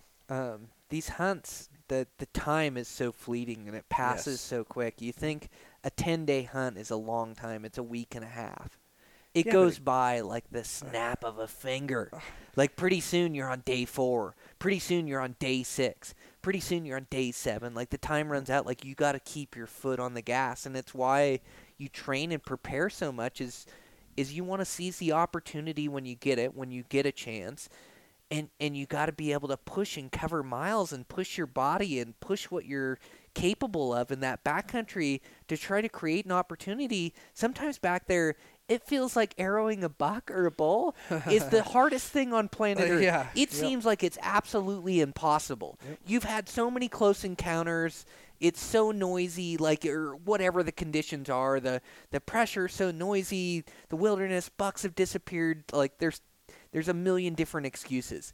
But you just keep putting in the effort, and it's amazing how many times like you can make it come together. Well, yeah, all of a sudden there's an opportunity, and you, like you said, there's nothing happening. You just think you're just wasting your time and effort. Then all of a sudden, I mean, just the weirdest little thing will happen. We had a bull this year, literally on a string. I had never seen anything Cross like from it. where we couldn't hunt Yeah. to where we could hunt. Just like we were drooling over this bull, like, man, it'd be so cool to hunt that bull. And we're sitting on this vantage, just, you know, goggling at this bull and just going, man, I wish we could hunt him. All of a sudden, It was actually in a different state. he was. It was in the wrong state. So we're watching this bull in the other state, like going, dang it, there's the fence line. Pull out to me. Yeah, clearly we watched him, and he had some cow. Yeah, he had some cows, and Yeah. I mean all sorts of stuff going on. Like, man, too bad. All right, well, let's go move and get another, you know, vantage somewhere else. And all of a sudden, I was like, dude, I think he's moving. I think he's, you know, starting to walk. I was like, no way. yeah, he's coming like this way. What's going on? And he did. He He walked a half a mile yeah. straight left into where his we cows, could hunt him. left his Yeah. cows. Cut off the bull and dang near killed him. Yeah, I mean, it was a great opportunity. I've never seen anything like that. It's like, holy cow. Like I said, we just hiked for how many hours to get in there, and we finally get on some good quality bull, a couple bulls, and they're in the wrong state. We're like, dang it, can't even go over there, you know? So it was just wild. Like, 2 seconds go by, and all of a sudden there's your best opportunity all year, you know? It's just kind of wild how things change. You got to be willing to stick it out, though. I mean, it's tough. You got to just keep putting in the effort, don't you? And even if it's mission impossible, even if you don't find another critter, the adventure alone is worth it. And I love doing solo hunts, but I don't know, sharing it with a buddy just makes it that much more fun. Like, just suffering together and just the whole experience. Like, the older I get, just the more, you know, I'm less focused on my own success and more focused on sharing really quality hunts and adventure with guys and pushing my own limits and my buddies' limits and just seeing what we're capable of. And through that, we'll get better and kill even better critters. Like, it's the love of the game and the love of the process, and that's going to make you better in the end, is being able to relax and just take it all in. And look at how many years experience we've gained. And the scary years are those younger years where you got too much testosterone and you push too far, like you say, past your limitations. Like, we've pushed it a couple times just not knowing better, but over the years we've gotten pretty smart at our approach and how we go about it. And we're super effective, and I'm just so pumped this year. Some of the hunts that we've applied for, and some of the giant wildernesses we're going to go disappear into, and see if we can't go get it done. Well, the opportunities we set ourselves up to experience and to put in for, we've come a long ways to get ourselves set up so we can do this. I mean, it's been a long time in the making. It's a lot of years worth of work. You know, it's a lot of... It's a long game. Training the family. You know, I'm going to be gone for, you know, like last year, I think I was gone for 26 days in a row. Like, you know, I'll see you in a month. You know, it's just kind of wild. I mean, you got to be willing to go for it. It's fun. And you're right. Passion is so important in life, and to have... It's like, happiness. your work's important, and your family's number one, and like... But to have this passion in life and something that you enjoy with every fiber of your being, and that you think about and work on, and like putting so much effort into something, like it feels really good to have something that you look forward to and that you love to do. And I almost feel bad for part of society, like all the problems we have in today's day and age with depression and anxiety and things of that nature. Like they're not backcountry hunters, they're not wilderness hunters. Like it gives a way to just soothe your soul, or give you something to be passionate about and work towards, and like something that isn't directly tied to money or finances. I don't know. I always struggle with the words to try to describe what it means to me and why it means so much. Personal happiness. God, it just is. That personal happiness is everything, man. Yep. I mean, you have this passion, right? You love it more than almost anything. You just have this passion, but you only get to experience maybe like one a year, maybe for 4 or 5 days or 1 week. A lot of guys get 1 week off to hunt. I mean, that 1 week, that's what they get. and you have that such a drive and such a passion to do it. And I mean, we're pretty fortunate for sure. But I have the same passion, the drive to do it, but now I got all these memories and stories that go along with it. You know, I don't just I think about hunting all the time, every single day, every evening. It's always on my mind. But it's the memories hunting, doing these adventures is on my mind now too. You know, the stories, like it's so hard. Like even on the podcast, I can't tell everybody that what we've been through. Like these stories don't do it justice.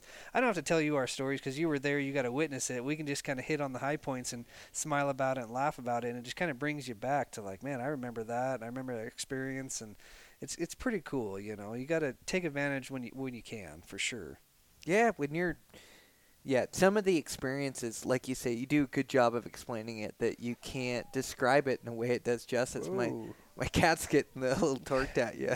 Well, she keeps hitting me in my chest. Hey, whoa! You little demon. She keeps hitting. Hey, whoa. You got to just smack her Get off there.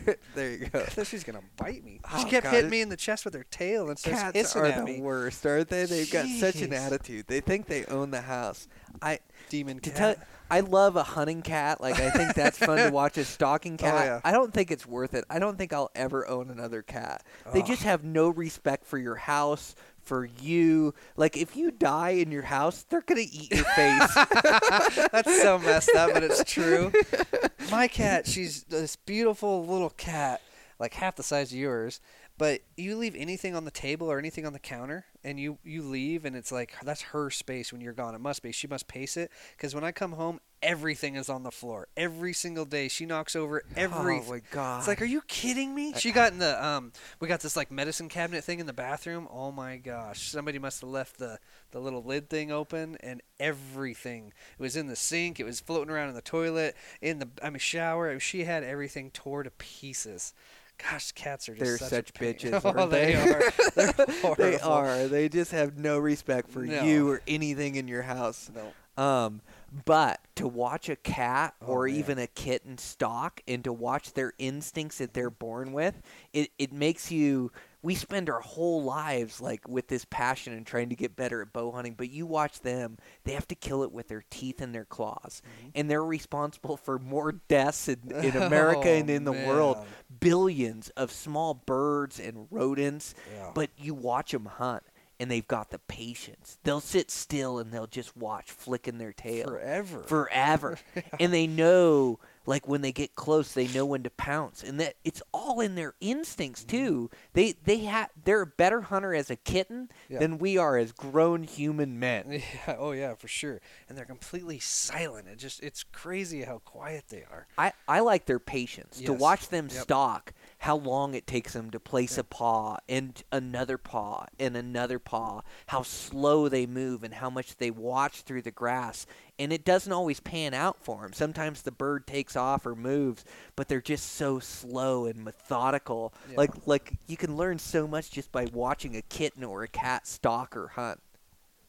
Those Yeah. things are killers. Yeah, your cat's evil, man. She's Yeah. been getting worse and worse every year. Oh, She's just She'll eat your mean. face if you die in your sleep down here in the for basement. sure. Get rid of her before we get too old, man. Jesus. Oh gosh, I know it. Isn't that the truth? But yeah, it's fun. The wilderness hunts, I think, are the greatest experiences that we get to have. And Those are the ones you think back on, and those are our big experience hunts. You know what I mean? Those are the ones that are the most difficult, but also the most rewarding. They're like my go-to thoughts. You know. Yep.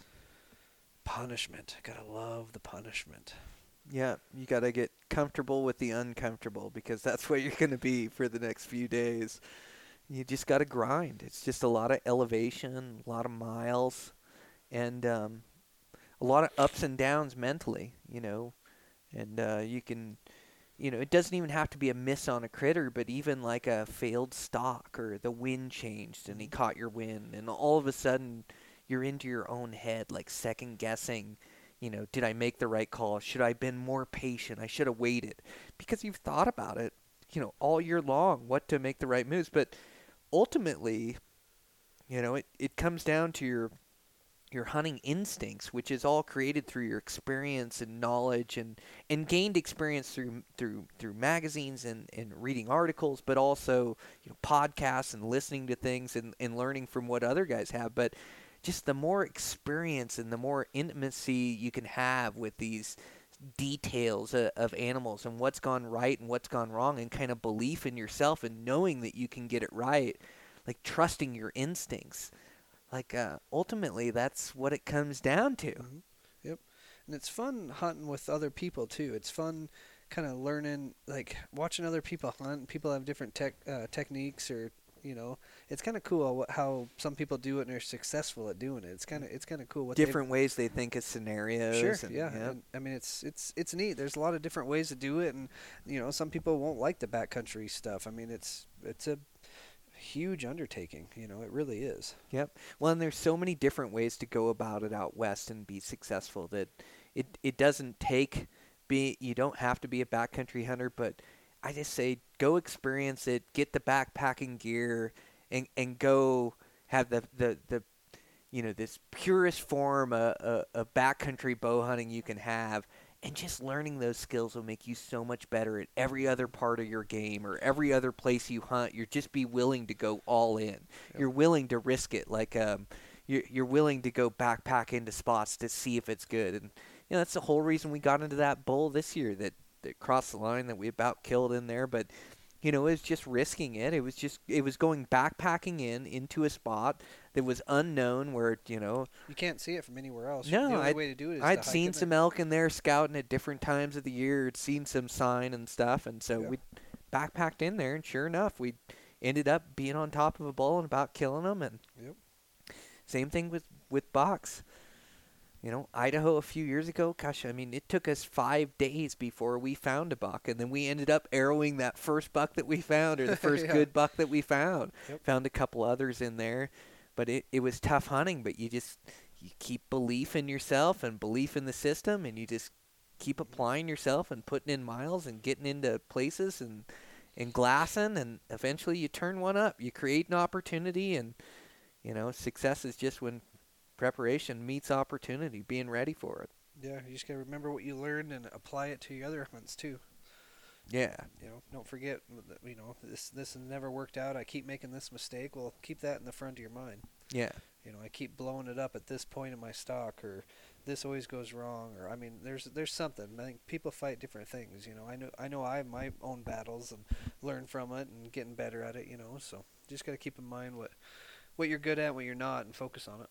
Yeah, you try to look back at every situation you're in, and try to let your ego go in the situation and look at it with this clear perspective, to be able to look at the situation and go, what could have I done different? How could have I made that work? If I was really going to do it different, hindsight's 20/20, what would have been the right move here? Yep. And you just keep learning from these experiences, and eventually you start making the right moves because you've looked at it so many times and analyzed it so many times that you just learn from your mistakes, and it makes you a better bow hunter. It's pretty easy to figure out if you think about it. If you're never getting close enough, well, then you got to work on your stalking. If you're never actually filling your tag, you are getting shots, or you're actually just getting your bow drawn. I mean, you got to work on that. You got to work on your shooting. I mean, so you can pinpoint your failures, and your weakness. Yeah, you can, and you can focus on that. Yep. Practice it, or that's do whatever. A good point. Like, you look objectively at your hunting and how it's going and where you're failing. Try not to let your ego get in the way and go, God, I am failing. Don't make excuses. Every time I get a shot, I'm missing the shot. Like, I don't need to put my effort into running trails. I'm creating opportunity. Like, I mean, it is, you do want to, you do want to have all your ducks in a row and be good at every different facet of bow hunting that you can to be successful. But you're right, looking at it and going, what is my weakest point, or what is my weakness that I can work on and improve? Like, that's filling a hole in your game. And I do think you want to be well-rounded and have all the necessary skills, and bow hunting will prove that. It'll prove your weakness. But I think that's a good point of, like, really looking at it and figuring out where your shortcoming is, and then doubling down on your weakness to improve at that. Yeah, there's nothing wrong with picking yourself apart. being honest with yourself and, Yep. and focus on. I mean, a lot of years I struggled with making a good shot. I really did. I missed many, many, many animals, and I had to work on my shooting. So it's like now it's a daily deal. Lunch, mornings, evenings, it's shooting, and the more times you shoot and you execute a good shot, the chances are you're going to execute a good shot out in the field. The more Yeah. times you practice doing it, I mean, you're going to do it. It becomes second nature. It does, Your bow becomes a part of you. Yep. And I also think it is the practice and the muscle memory, being comfortable with your setup, learning about your setup. I also think it's wrapping your brain around the execution on animals. Yep. And when you get that chance on an animal, being able to have those mantras in your head, or you practice so much, but just being able to go through those steps and aim. Like, I like to keep my cool and keep calm and collective in those scenarios and execute my shot thinking through it. Yep. I don't want to go into autopilot into this fog of adrenaline and forget everything I'm doing. Like, I want to walk myself through the steps, stay calm and collective, and execute my shot. But I think a lot of it, too, is wrapping your brain around that premise, is getting through the excitement and the adrenaline rush and the buck fever and learning how to keep your calm and execute. Yeah, working through it, yeah. Yeah. And I think everybody's got a comfort zone. I know I do. I know if I get a buck, realistically, inside 50 yards, I'm going to kill it. Yep. I know I will. So I think everybody's kind of got their own little comfort zone. And if you got a buck and he's 80 yards, and you're like, at home I've made that shot a lot of times. Every time, have you? No, I haven't. So now you just put so many other factors. You're excited. You're probably not leveled. It could move. I mean, who knows? So it's like, hunt with, like, realize what you're doing and be realistic on your hunting. Yeah. Like, It's so easy to get caught in that trap of the long-range game, Yeah. because you can make a shot out Yeah. there at those distances. Mhm. But like you say, it's not consistent. It's not every shot. It's not 100%. Mhm. And it's different shooting in your flip-flops in your backyard with no excitement to shooting at a 190-inch deer that's standing broadside at that distance. Like, the quicker you can wrap your brain around getting closer and getting to 100% shot, the more success you're going to have. It's a trap to be able to shoot these long-range bows, Oh, man. this long-range accuracy. You want to be as good as you can, but you don't get caught in it. And I think you're 15 to 20 yards worse where you are 100% out in your backyard is where you're at in the field. And, like, my newest thing is my kneeling shooting. Like, Okay. I think back and half of my animals I shoot at or that I kill are from a kneeling shot. Dude, on my kneeling shot is 15 yards worse than my standing Yeah. shot. Yep. It's just, you just don't have the lower portions of your body to stabilize yourself for that shot. So as I start shooting kneeling, and I shoot kneeling, and I've always shot it over the years, and I always know I get a lot of shots, but as I start shooting it religiously and start practicing it, I notice that if I'm shooting a kneeling shot, I better be 15 yards closer Yep. to really aim and execute a good shot. Like, I'm 15 yards better standing. And standing, I'm 15 yards less than what I am in my backyard in flip-flops. Like, realistic maximum yardage is so important, because you get caught in that trap, you're flinging long-range shots, and you're just missing a lot, and you're messing up opportunities where you could stalk closer and actually kill that thing. I believe in that. If you hunt in reality and you miss an animal, but you shot from a place where you really thought you were going to hit it, I don't think it's going to mess with your mind as much. I think you start taking those risky shots, and you're kind of like a panic, and something's happening. It's going to change your mood. It's going to change your outlook, and it's going to make you start second guessing yourself. So I just think you really need to stick with what you're comfortable with and where your confidence is. Like this last year hunting, my goal was to be, inside 60 at every single animal I killed last year. Well, that was my goal. And so I was starting to get, if you have that goal in your mind, all of a sudden you're into 50 and 40 and 30 yard shots.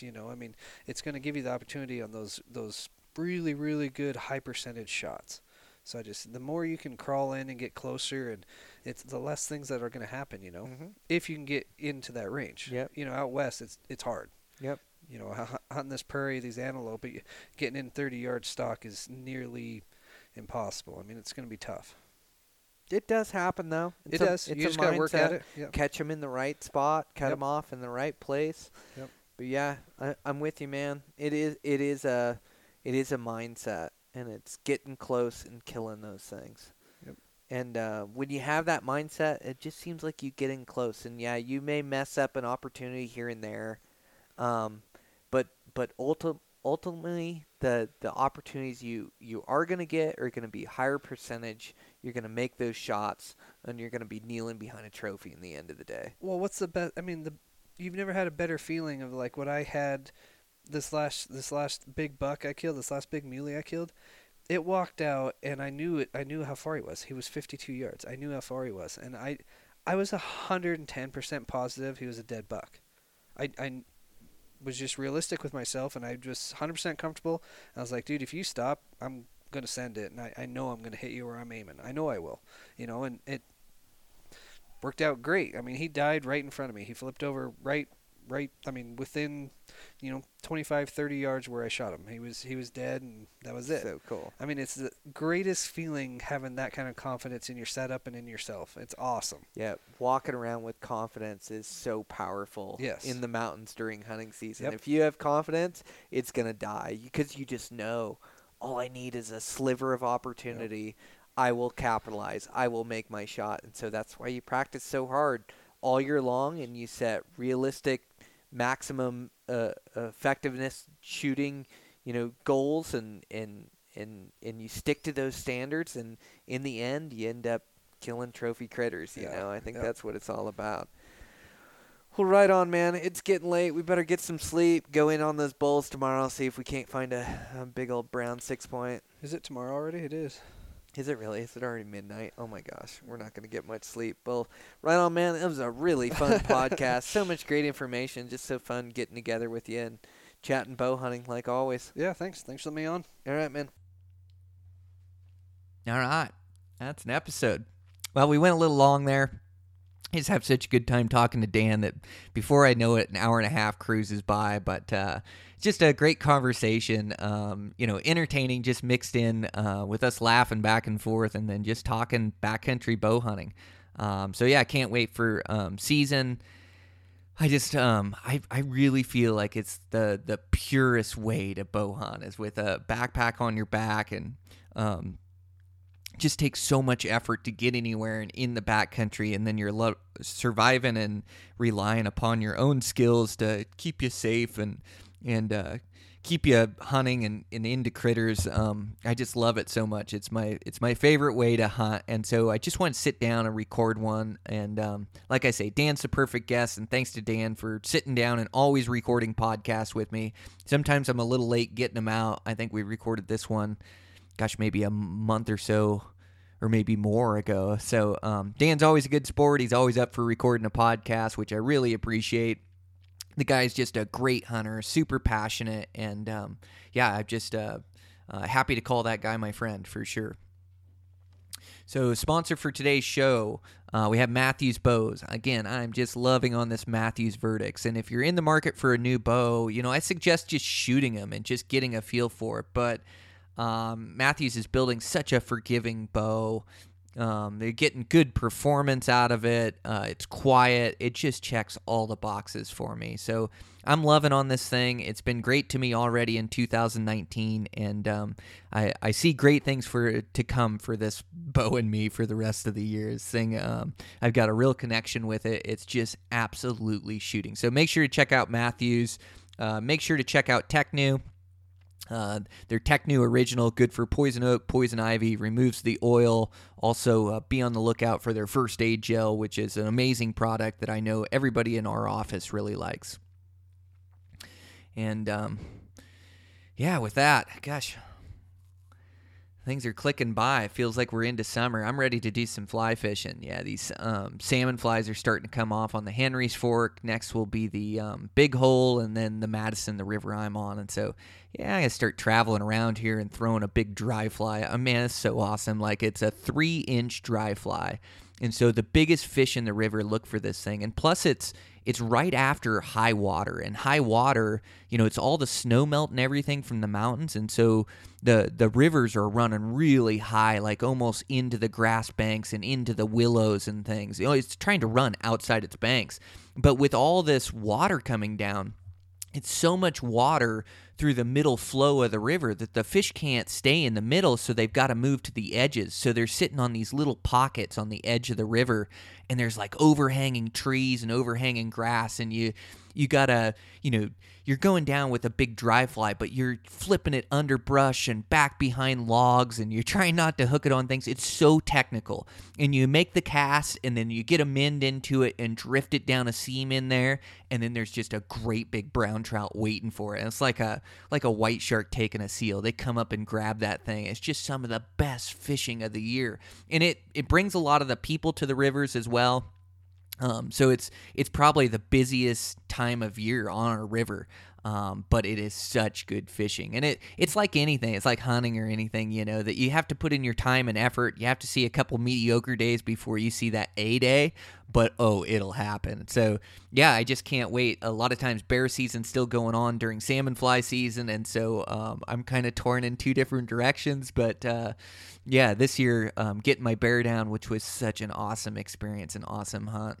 So cool to kill a nice big blonde boar like that, and then got a little western and had to defend my position with my pistol. It's just wild. So I'm sure I'll get a chance to tell you guys the story here on the podcast. But yeah, just a wild encounter. So pumped to kill a nice bear and then, pack them all the way out of there. It's just such a great adventure, great season for this year. I love spotting and stalking bears with my bow. It just doesn't get any better. So anyways, that's done. So get to go chase salmon flies and just keep with my training here. Just keep in this great physical shape I'm in, great mental space I'm in.